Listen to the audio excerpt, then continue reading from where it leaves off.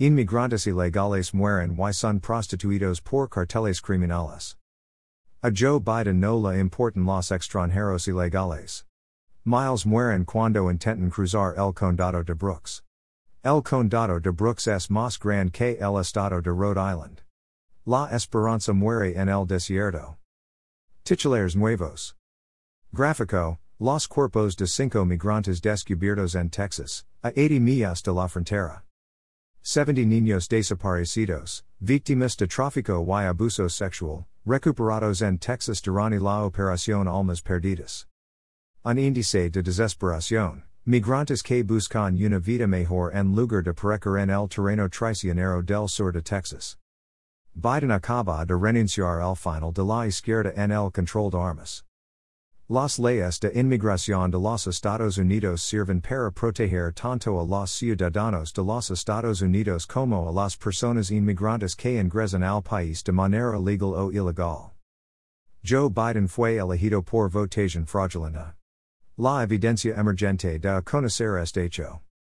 El Partido Demócrata se ha convertido en un partido marxista que busca tener el control unipartidista de los Estados Unidos. Cuando esto suceda, las libertades y la prosperidad del país se evaporarán.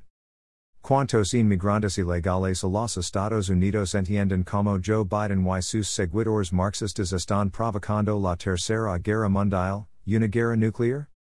El esquema de Joe Biden en este momento es desarmar a todos los ciudadanos estadounidenses.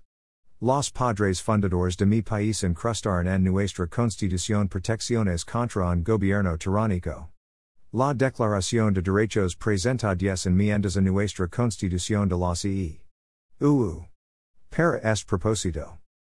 Una verdad que se, cuando los Estados Unidos de América caigan bajo los talones de los marxistas, las esperanzas de los pueblos oprimidos y empobrecidos de todo el mundo perecerán.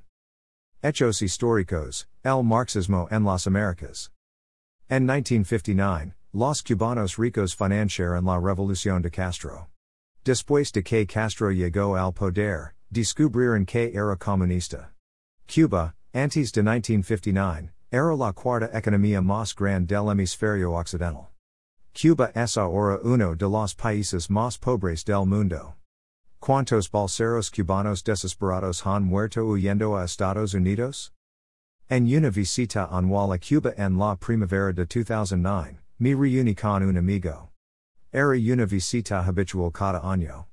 Era un próspero hombre de negocios en 1959, uno de los muchos que apoyaron financieramente la revolución de Fidel Castro. Mi amigo me dijo, él nunca nos dijo que era comunista.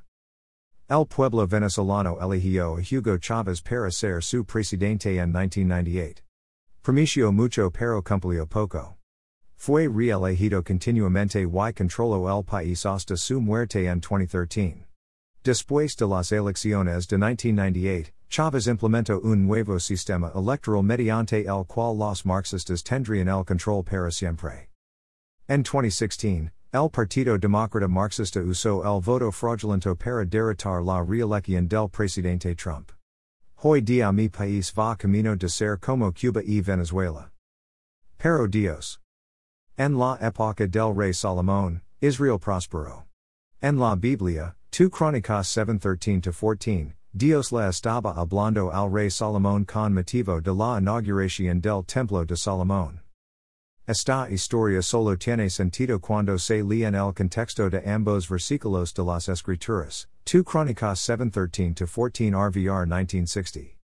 En estos dos versículos, Dios, según tengo entendido, le dijo a Salomón, cuando, no si, tu mundo se derrumbe, entonces, si me invocas y tu pueblo confíes a sus pecados y se arrepiente del mal, salvaré a tu nación.